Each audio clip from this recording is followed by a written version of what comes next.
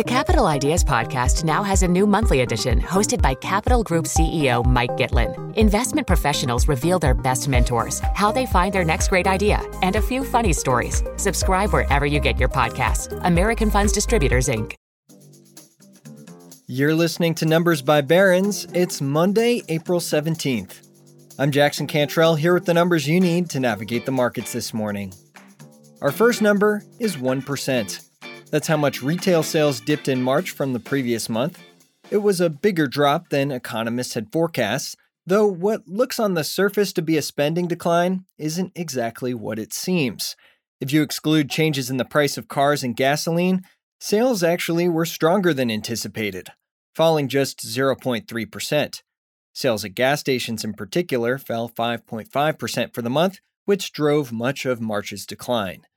Looking at where consumers are cutting back the most, general merchandise stores took a hit of 3%, and department stores saw a 2.5% dip. Electronic and appliance store sales fell a little over 2%, and spending at clothing and accessory stores also fell.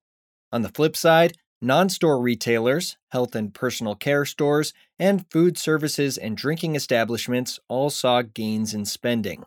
The next number up is 7 years. That's the last time corporate defaults were at the level they've currently reached. As inflation and rising interest rates hit the global economy, the credit market is one of the first places to get hit. According to S&P Global Ratings, 37 companies failed to make timely interest payments on their secured debt in the first quarter, bringing global corporate default to its highest first quarter total since 2016. The last time there were more defaults was in 2009 during the financial crisis. Corporate default is an important signal of the financial system's health, and if defaults rise significantly from here, that would likely spook investors and impact lenders' behavior. American companies were responsible for nearly 2/3 of recent corporate defaults. Media and entertainment companies, retail, and restaurants had the highest number of defaults, and only 6 of the defaults were due to bankruptcies. More companies have engaged in what's called a distressed debt exchange, in which they ask the debt holders to take a haircut on the principal amount in exchange for moving up in payment priority. So far this year, distressed debt exchanges are responsible for nearly half of the defaults.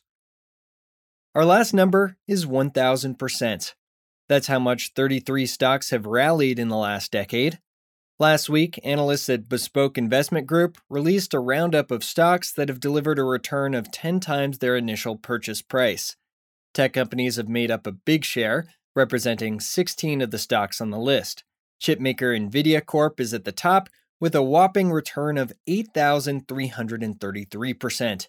EV powerhouse Tesla is the second spot at 6,304, followed by Plug Power Inc. at 5,477%. But just because these stocks delivered impressive results in the past doesn't mean you should go all in on them. Bespoke analysts noted that stocks that have already gone up 1,000% over the last 10 years will be very unlikely to repeat the feat in the next decade. And that's Numbers by Barron's for Monday, April 17th. I'm Jackson Cantrell, and we'll be back with more numbers you need to know tomorrow. Have a great day.